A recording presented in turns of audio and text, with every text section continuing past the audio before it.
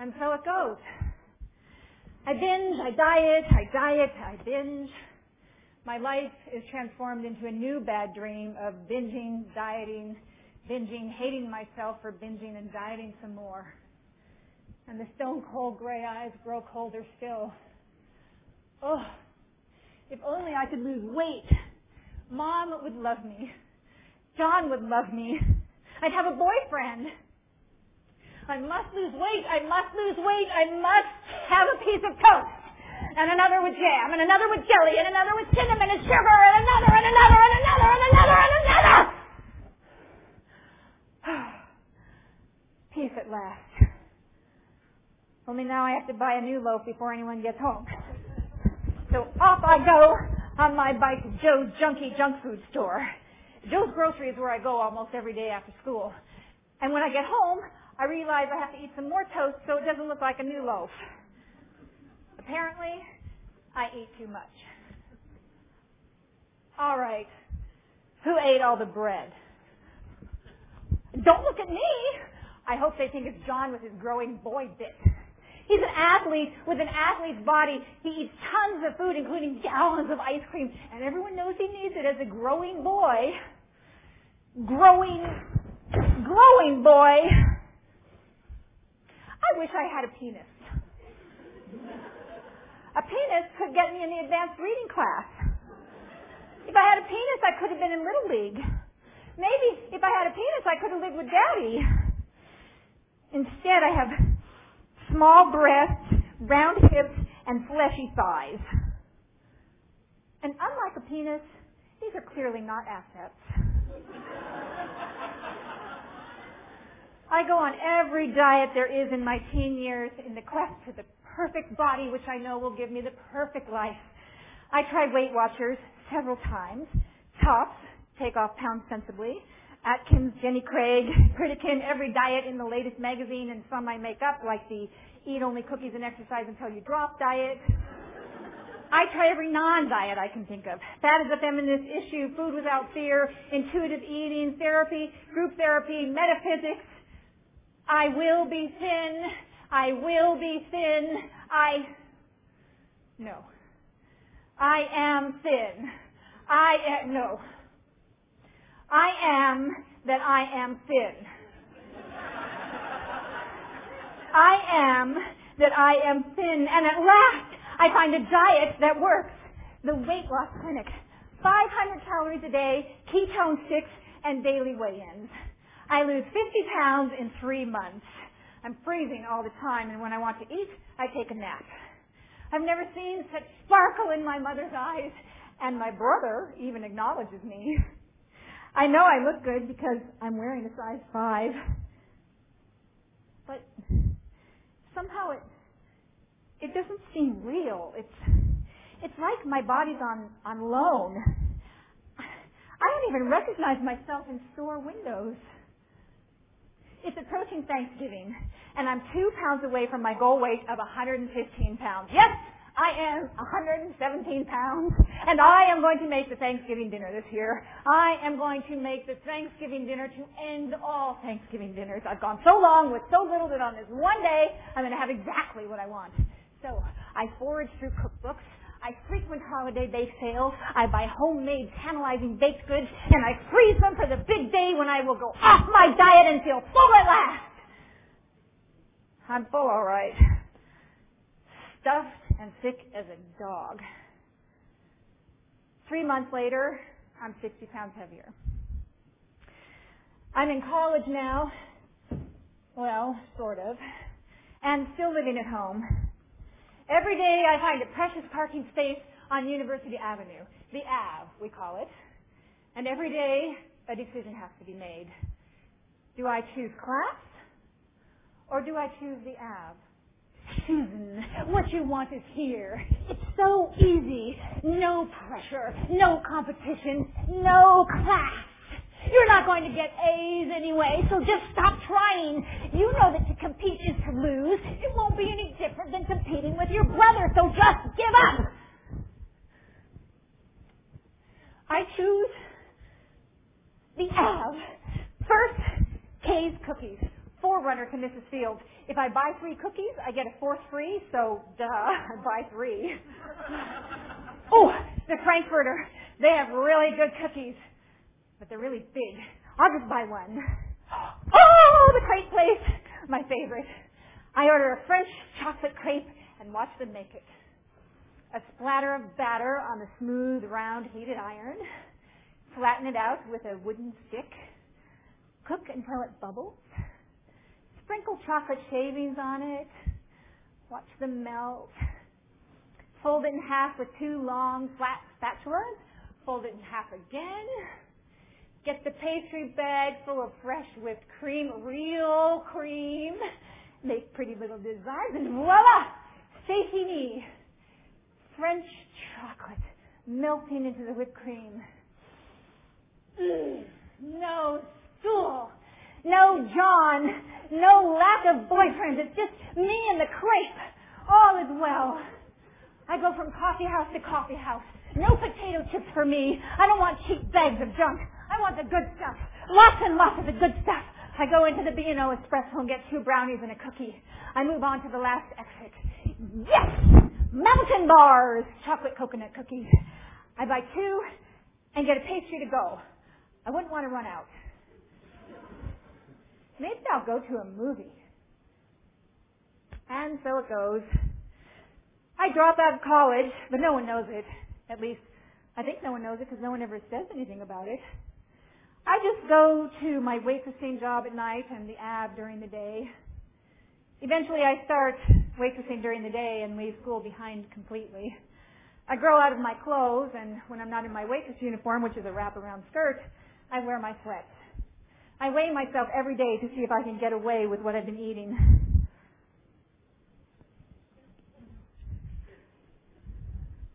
Oh, how can I gain weight so fast? Why should you care? They're all screwed up with their sexist looks and attitudes anyway. Oblivion is here. What you want, ecstasy and companionship on demand. Yes! I want the pleasures of eating. I want the taste of chocolate in my mouth, the texture of chocolate on my tongue. I can buy it, prepare it, and eat it any way I want. I don't need anyone. Where's Mom's coat? I'll just check her coat pockets. $5. That'll give me something. A can of fudge mixed with chopped almonds, maybe. Oh, if I just had more money, I could buy more food. I spy her purse. Carefully and quietly, I unzip her purse and pull out her wallet. I take a 20. If I take more, she'll notice. I put her wallet back in the purse and leave her purse exactly as I found it. I head into my big Cutlass Supreme to get tonight's stash. Only $25 won't buy very much. I know. I'll write a check. Oh, I don't have any money to cover it. Oh, it doesn't matter. I'll think of something. So I write a check for $50, giving me some cash for tomorrow. I wait until everyone is asleep before I begin my escape into oblivion with the fudge and nuts. And when I've finished off the pastry, I haven't quite reached nirvana. That place where everything is all right. That place where I am at one with the universe. And if I can just get the right food, I know it can be reached. Back to the Cutlass. Donuts, all-night cafes, Jewish delis. It's dawn now. Light is shining on the new day as if there's hope for me. As if some light could be shed on the darkness of the night just past. Susan, sleep. Don't think about today. Don't think about yesterday. Put your troubles behind you. Eat and sleep. You can start again tomorrow. So I go to sleep trying to block out the cheerful sounds of birds chirping and the cracks of light coming through the closed drapes. Susan, I know you're in there. My eyes pop open and my body groans. My stomach is distended and I have gas. I feel like I've been poisoned. Damn it, Susan, open the door. What is that banging? Bleary-eyed, I open the door. Tori, my best friend since I was 4 and a newly recovering alcoholic, barges in. What in the hell are you doing? You sit around in your sweats, you don't answer the phone, you don't answer the door. We're going to an OA meeting right now. An OA meeting? Alcoholics Anonymous, but for overeaters. Get dressed. I can't deal with Tori right now. It's easier just to agree. And maybe, just maybe, there's hope for me. The meeting is in the basement of a church. There are about 20 people sitting in a circle of chairs. My heart pounds. What if this doesn't work? What if this is just another diet club failure? I sit down next to a post. A post seems safe. Tori begins chatting with the stranger next to her. Great friend. That leaves me with no one to talk to. Why would anyone want to talk to me? I'm fat and ugly and have nothing to say. Look cool, Susan. Put your arm on the post. That's it. Oh, someone please start the meeting. A woman across from me begins by saying her name is Lisa and she's a compulsive overeater. Compulsive overeater. I don't hear much of what she says. I only know that she is small and petite, and I'm short and weigh over 200 pounds, and she has done exactly the same things with food that I have done. And I'm sitting in a room full of seemingly happy, mostly normal-sized people. The leader suggests that anyone who wants to recover from compulsive overeating raise their hand and share. So I raise my hand and keep it raised until I am called on. My name is Susan. And I'm a compulsive overeater. Hi, Susan!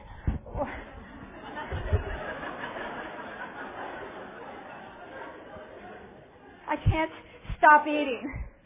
I don't care about my weight. I just want to stop doing what I'm doing. And look at me. There I was trying to look good. Good meaning calm, cool, and collected. And I'm anything but that. I'm terrified. I'm terrified that I can't stop eating. And a room full of clear, sparkling eyes shine back at me. After the meeting, a woman named Judy introduces herself to us and suggested I get a sponsor, someone who will support me in not eating compulsively. She gives me a list of names from something called the We Care sheet. It sounds kind of dumb to me, but it doesn't matter. I return home with a hopeful heart. Hi, my name is Susan. I got your name from the Monday night meeting. I'm looking for a sponsor, and I'm wondering if you would sponsor me. My number is 282-7535. Thank you. Hi, my name is Susan. I'm looking for a sponsor. 282-7535. I need a sponsor. 282-7535. I call 10 people, and it isn't until the next day when somebody calls me back. Hi, Susan. My name is Sandy. I'm not available to sponsor right now, but I do have the names and numbers of people with really fabulous programs, whatever that is. So I call 7 more people. 7 more answering machines, that is. No one's home. No one cares. It is a crock after all. That's what you get for believing in that crap. I taught you a long time ago not to count on other people, and you're better off for it. You see what happens. You show them. Go to C's, a box of C's, cut loose, let her rip. You don't need anyone. So off I go to C's and return home just as fast as I can to prove my independence. Blinds closed, drapes drawn, TV on. The phone rings.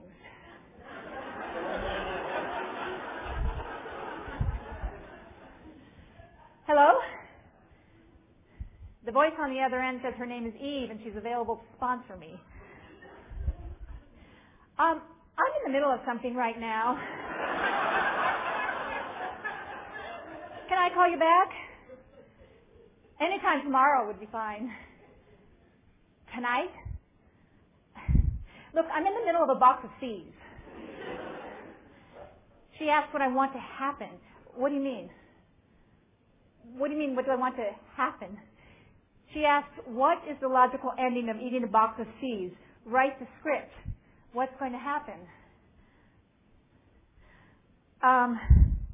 Getting into my car, going from place to place in the middle of the night, coming home alone, and eating. She asks if that's what I want to happen. I don't know. I feel paralyzed. There they are. Caramel crunch, peanut butter nougat, butterscotch squares. It's nirvana at my fingertips. Only the script I've written doesn't sound like nirvana. All right. I'll throw them away. What? Do I have a garbage disposal?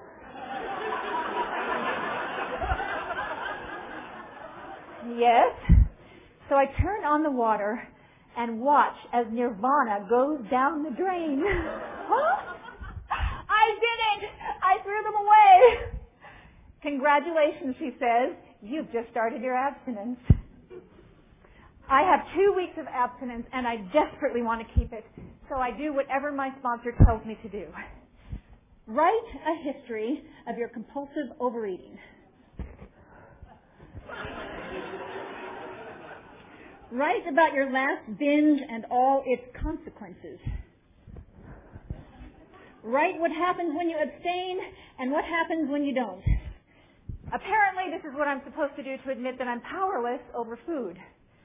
And I have to admit that this inanimate object, food, has me beaten, which is just great news. So now what?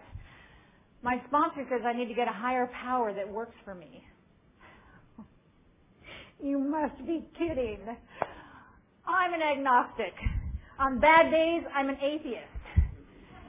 In meetings, I hear that my higher power can be God, the group, or a door handle. A door handle. I understand the idea, make your higher power anything you want it to be, but a door handle? Who would be stupid enough to make their higher power a door handle? Please. My sponsor suggests that I write a want ad for my higher power. By now, I'm used to doing these ridiculous things, so I do. Wanted. A God who loves me, who thinks I'm the greatest thing going and is behind me 100%. Never angry, never punishing, never dictatorial, all-knowing, all-powerful, willing to move mountains for me, preferably female. This is stupid. My sponsor tells me to act as if. Act as if what? Act as if my ad were answered. So I read my want ad every day and pray to the higher power I don't believe in. I continue to go to meetings. I read and study the literature, which is easy since I love to read. I make friends with other newcomers, and on some occasions I even make a phone call. I listen to program tapes in the car, and on one particular day, I hear something that gets my attention. When the chips are down, you have got to believe what you believe. You have got to believe whatever it is that you believe. No more and no less. That's it. I haven't been able to have faith because deep down, I think it's a load of crap. Might as well be Zeus and Hera. So what do I believe in? I know I believe in something. If I break my arm, something heals it. The doctors set the bone, they put a cast on it, but they don't heal it. There's some kind of healing force in the universe. Maybe I don't need to define it. I'd rather live with the question, I think. But I have to be abstinent to do that. If I am all clogged up with food, I don't know up from down, let alone anything about a higher power. I need the clarity of abstinence. The speaker continues. Overfeeding kills the spirit. I thought I overate for comfort. But I didn't. I overate to make everybody else comfortable. God forbid I should have a feeling. God forbid I should have an opinion. or say yes or no or ouch. I will not kill off my spirit. Abstinence is never more important to me, especially when I go home for my first abstinent Christmas. I tell my family about OA and what I'm trying to do, and shortly after that, my mom decides that instead of our usual Christmas dinner, we will have a dessert buffet. A gourmet dessert buffet, full of my favorite desserts on my favorite holiday. So I commit to my sponsor that I will have plain yogurt with dried apples and cinnamon, the closest thing on my food plan to dessert. This time, it isn't the food that calls out to me. Susan, it's chocolate decadence. It's your favorite. I made it because you like it so much. How's the diet, Susan? Any weight loss yet? It's not a diet, and my weight is none of your business. I think Susan's lost some weight, don't you? Yeah, can you believe it? She hasn't even eaten the plum pudding or the Norwegian cookies. My God, they are talking about me in the third person as if I weren't even here. They don't ask me any questions about my life. My very interesting life, by the way. They don't ask me any questions about Jim, the man I'm seeing. And when I talk about him, because he really is all I can think about, they change the subject. When I talk about finishing college, which I did, they change the subject. Any ideas about what they're interested in? How you doing, John? How's the game, John? How's it going at work, John? What am I, chopped liver? This sucks. I guess it's taken a lot of food not to see and feel this. I am never more clear on the first step. If I start in on that dessert bar, I will be a goner, and I will be sacrificing myself for their comfort. So I eat my plain yogurt. I eat my plain yogurt with dried apples and cinnamon, and I hardly notice what they're eating. I'm too busy noticing what's really going on. I spend 5 days with my family. 5 painful, torturous days.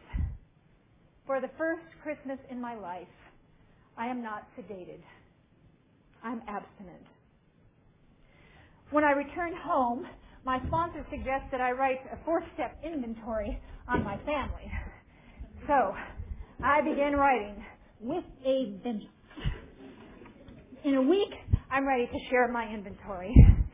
Throughout the process, my sponsor closes her eyes and says, But the most important part of the process are her pretty blue eyes sparkling with understanding and compassion, mirroring back the truth of who I am. Now that I've finished my 5th step, it's time to make amends. I want those promises. So, I'll start with the easy ones first. Hi, Mom.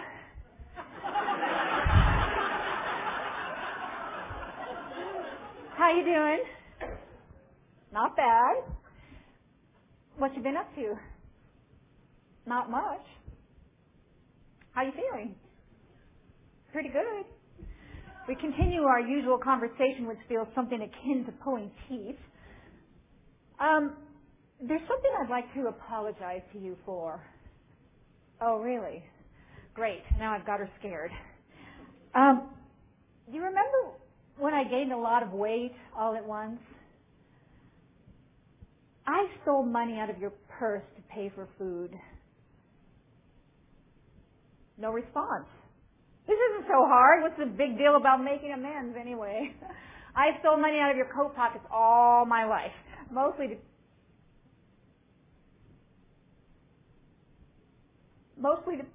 pay for food.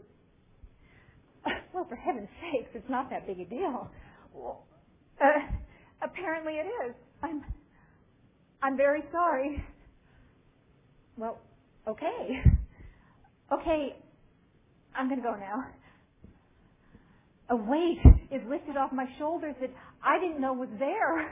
I experience an emotional shift, a psychic change. And shortly afterwards, I lose some weight. I report back to my sponsor how well it's gone. I'm so glad for you, honey, but you skipped step 6, 7, and 8. Well, I've heard they're not very important. There are only 3 paragraphs to 6, 7, and 8 in the big book. Besides, I'm willing to have my character defects be removed. I'm a perfectionist, remember? It's years later when those very steps would change my life. Remember the guy I was thinking about at the dessert buffet? Jim is a tall, thin, thoughtful guy who I meet at an OA retreat. Yes, boy meets girl on OA campus. Jim's been in program 8 years. I've been in program 10 months.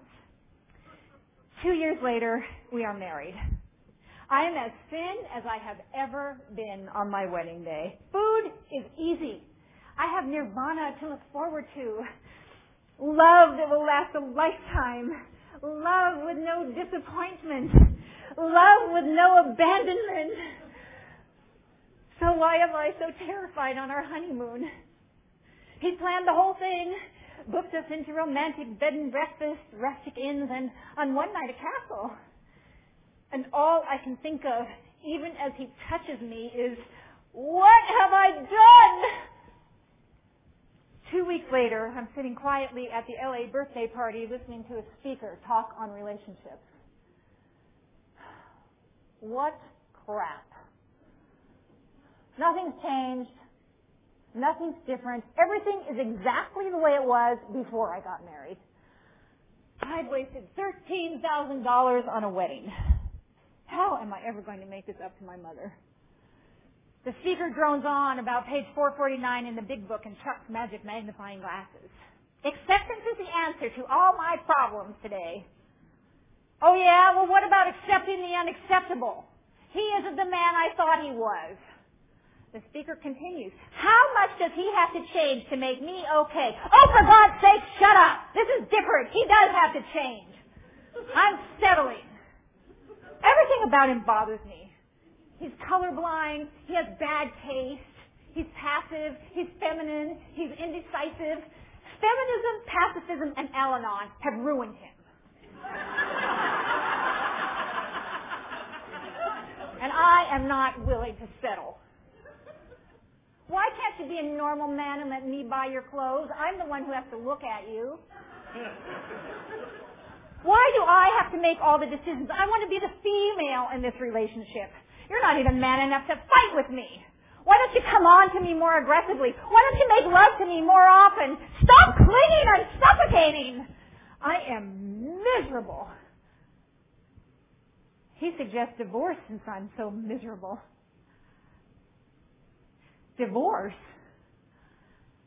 How can you say that? That is hitting below the belt and you know it. Divorce is not an option. Please help me. I don't know what to do anymore. I give up. I give my marriage to you. I don't care what happens. I don't care if we divorce. I don't care if one of us or both of us dies. Whatever you want, it's yours. I come back to step 6 and 7 to look at my character defects, how they've served me, and what they've cost me. The cost is high. The cost appears to be my marriage. I become willing to let go of my character defects and ask for them to be removed. And in my 8th step, I am finally able to forgive my dad. Daddy, do you remember when you saved that woman's life? You were walking downtown with all of us. You were holding hands with me and John, and Kristen was running behind us saying, "Wait for me!" And you were teasing her about always running behind us saying that. And suddenly, you put your hands firmly on our shoulders, said, "Stay right there," and you took off running. You broke through a crowd of people, and through the crowd I could see a man with a knife pushing a woman down over a fire hydrant.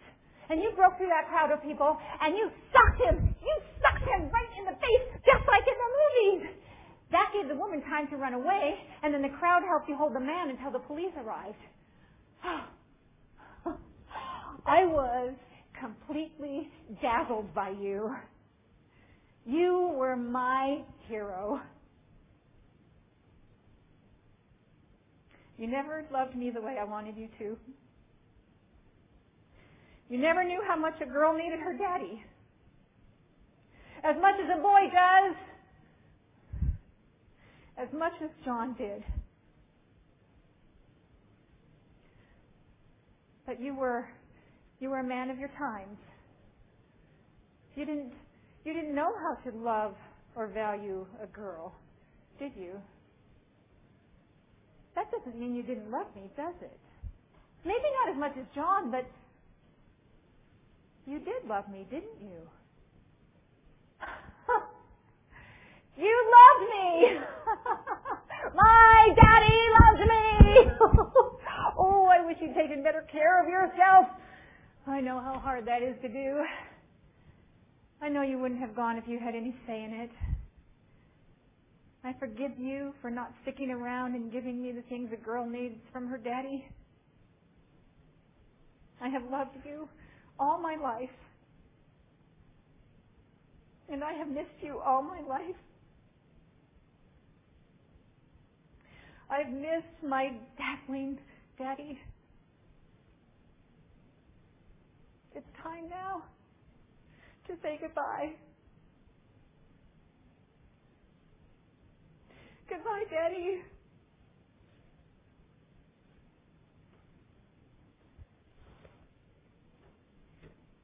After my 8th step, I made plans to go home. The holidays are approaching, and instead of the usual 5 or 6 days, I plan a 16-day trip. I will spend time with friends and family, but mostly friends. On the day that I arrive, it begins to snow. Seattle comes to a standstill in the snow. Cars are in ditches, buses are left in the middle of the road, everything is closed. And the next day, I come down with 104-degree temperature. I can barely make it to the couch. I'm hungry, dizzy, feverish, but not hungry enough to get up off the couch. That's how truly sick I am. After 3 days on the couch, my mom offers to make me some toast, thinking I can get it down and keep it down. As I eat the toast, I watch my mother at the sliding glass window. She has on a fuzzy pink sweater and fuzzy pink slippers that match. Her arms are crossed, and she just stands there looking out the window. After a while, she goes across the room to the dining room window and just stands there, looking out. Then she goes back to the sliding glass door and stands there looking out into the snow, nose pressed against the window. Look at her.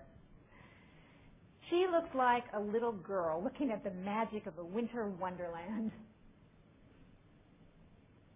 That little girl is my mom. That little girl birthed me and fed me and put a roof over my head all by herself.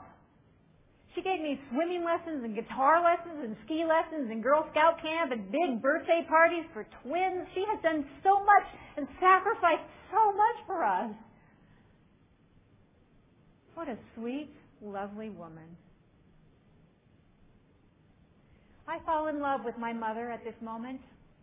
We are alone together for the remainder of my trip due to the flu and the snow. And I begin living my amends. I stop trying to get blood from a turnip. She's fine just the way she is. And when she thinks I'm not fine just the way I am, I remember that I'm the one working a program. I'm the mommy now. It's up to me to take care of myself. And she's Marge, my sweet, lovely mother, who was taken with a snowfall. After this, Jim changes.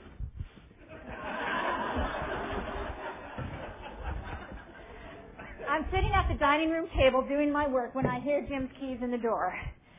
Yep, 6 o'clock. That's his coming home time. Every night, on the dot. Can't he vary his coming home time once in a while? Can't he surprise me sometimes? Now he'll be bugging me all night, glomming onto me, distracting me from my work. I hear the keys turn and the door open. Just let me finish this last sentence. Okay, time now to pay attention to Jim. I turn around and everything is exactly as it always is. And everything has changed. Jim is putting his things on the counter, as he always does, in anticipation of getting a hug from me. Only this time he doesn't seem desperate. His face is glowing and his eyes are shining. All because he's looking at me. Does this man love me or what? He gives me the body hug that I get every night. This is clingy. This is what I always said I wanted. Why did I think this was suffocating? I just couldn't let it in. All my life I've gone after men and women too who for whatever reason just can't love me. The minute I see it turned back, I go after it. I mean, these are people who are not capable of turning and loving me if their life depended on it. I have about as much chance of getting them to turn around and face me as I do of bringing my daddy back from the dead. And that is exactly what I've been trying to do. Jim has never, ever turned his back on me. I've been trying to get him to turn his back because I know what to do with a turned back. I guess coming to terms with my mother and realizing that my daddy loved me has allowed me to let Jim love me. And he's damn good at it. And I don't try to change him. One day at a time. We moved to Hollywood to pursue my acting career. I am trained. I am thin. I am ready. Mocha mix. Sinfully rich and creamy without the sin. Thank you. We like doing things together, like classes at Michael's Arts and Crafts. But when I heard about sandpaper T-shirts, I thought, what? But they're really fun. Another great idea from Michael's. Thank you. Udo, no changeling has ever harmed another. Thank you. Damn it. That was Star Trek. What is it? Am I too fat? Am I not sexy enough? Maybe I just have no talent. You're just waking up to write fast. Ooh, this feels so familiar. These are turned backs. These are turned backs. I'm going after the biggest turned back of all time, and it is Hollywood. I have about as much chance of getting them to turn around and face me as I do of winning the lottery, and I do not want to gamble with my life. Please increase my desire for what you would have me do and decrease my desire for what you would not. My day job is teaching acting part-time, and it becomes as interesting to me as my acting career. After much prayer and meditation, I apply for a full-time position. I am interviewed and hired as a tenure-track professor and chair of a college theater department. Me! I am at last the chosen one, chosen in a national search. In my first semester, I teach 5 classes. I develop policies and procedures for productions. I develop a $30,000 line item budget. I develop a fall, summer, spring schedule. And I write new curriculum.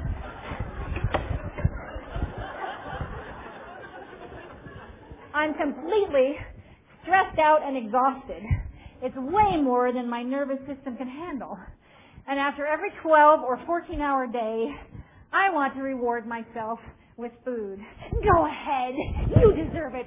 You can't do this job without chocolate, and you know it. You're a fraud. They'll find out they don't know what you're doing. Go ahead. Give yourself a treat. Have a cookie. A cookie isn't going to make me feel like less of a fraud. But think of the pleasure. Pure pleasure. No, I'm tired. What I need to do is go home and go to bed. Just to get up in the morning and do the same thing day after day after day after day. Maybe a cookie will work. I drive to Subway and buy 2 chocolate chip cookies and to the Starbucks next door and buy a brownie. I eat them in my car on the way home. Calm at last. The next day I call my sponsor. I ate 2 cookies and a brownie yesterday. I guess I have to start my abstinence over. Oh, honey. You didn't rob a bank or kill someone. You didn't hurt someone, you hurt yourself. When a baby falls down, do you say, "Bad baby! Bad, bad baby!" No. You say, "Oh, you can get up. You've had a slip. You fell down. Now get up." That's recovery. Now, what are you going to do today? My abstinence is making a commitment every day that I can keep. And when I don't keep my commitment, I tell my sponsor. No secrets allowed. I've been doing this every day for over 22 years. I get some very bad news at work. I ask for a production manager in order to make my workload more manageable, and I don't get the position, which means that my workload won't change. And on my way home, I hear the old familiar call. "Susan, you're tired and beat. You work so hard. Have an Almond Joy." An Almond Joy isn't going to help. I'm anxious about my workload. And Almond Joy will help. It's nothing that an Almond Joy can't solve. Just have one. This time will be different. One will satisfy you. One will not satisfy me because I'm not hungry. I'm anxious. Being anxious isn't going to kill me. It will. You know it will. Stop lying to yourself. There's the AM PM. No. I need to find another way of dealing with my anxiety. Fine. You can make chocolate coconut cookies when you get home. Jim is asleep when I get home. He must be sleeping really hard since I don't wake him up. I probably could bake cookies.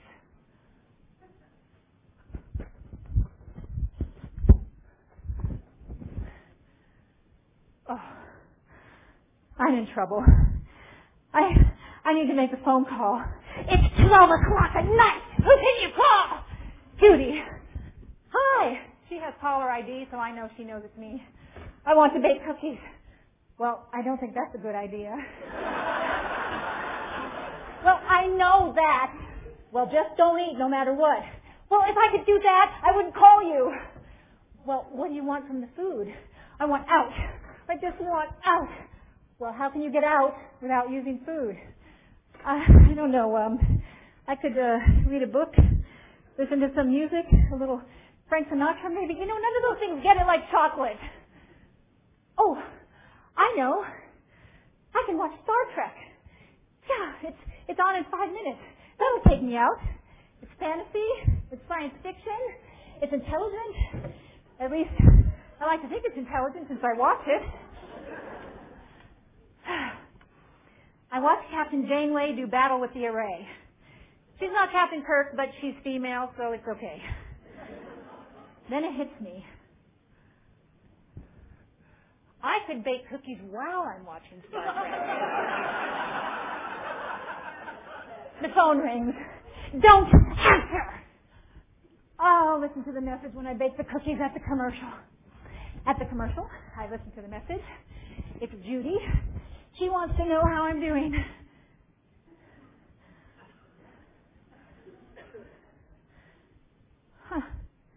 Someone cares. Someone cares whether or not I overeat. She cares enough to call me at 12:20 in the morning.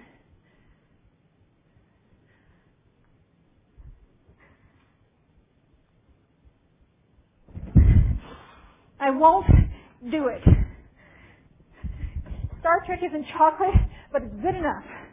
And chocolate isn't going to change my workload anyway.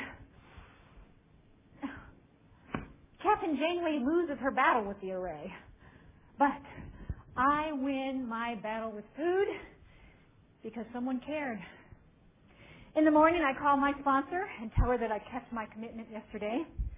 I kiss my husband goodbye, tell him to drive safely, and watch his little white truck go down the street as he drives off to work. I sure do love him. I am one lucky gal. And he dresses really well, too. I look out across the street from our little house on the beach and see the deep blue of the ocean and breathe the cool, clean air.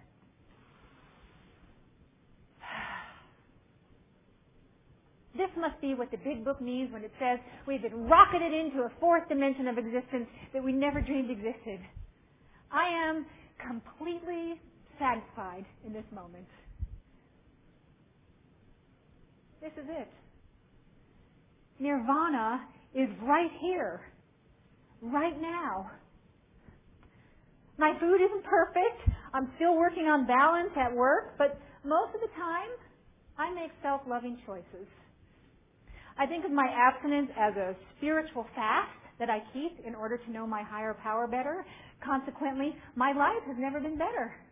I thought the quality of my life depended on my clothing size, but my life is so much bigger than my clothing size. I don't want to waste another minute of my life thinking about food, weight, and body size. What a waste of my precious, precious life. I found OA, and I woke up from my bad dream. Every day, I make a choice to wake up. The choice is simple, but not easy. The choice is food or life.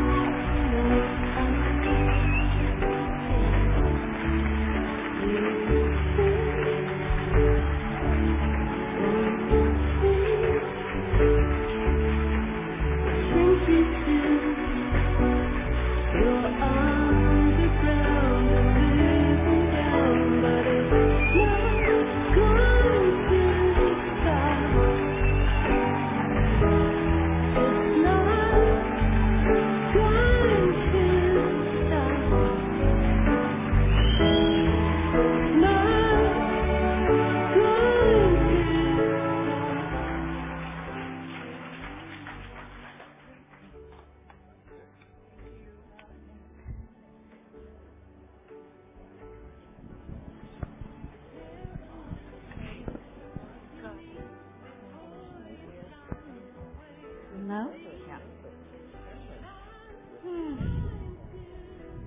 How blessed are we to have heard that? Thank you so much.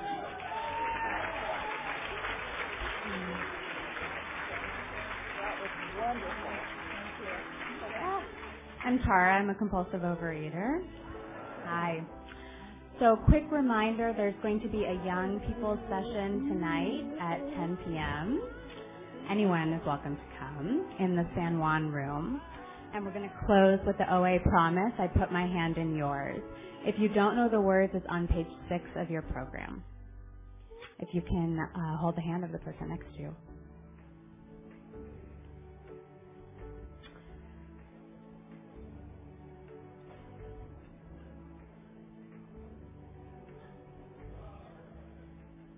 I put my hand in yours, and together we can do what we could never do alone. No longer is there a sense of hopelessness. No longer must we each depend upon our own unsteady willpower. We are all together now, reaching out our hands for a power and strength greater than ours. And as we join hands, we find love and understanding beyond our wildest dreams. Keep coming back. It works.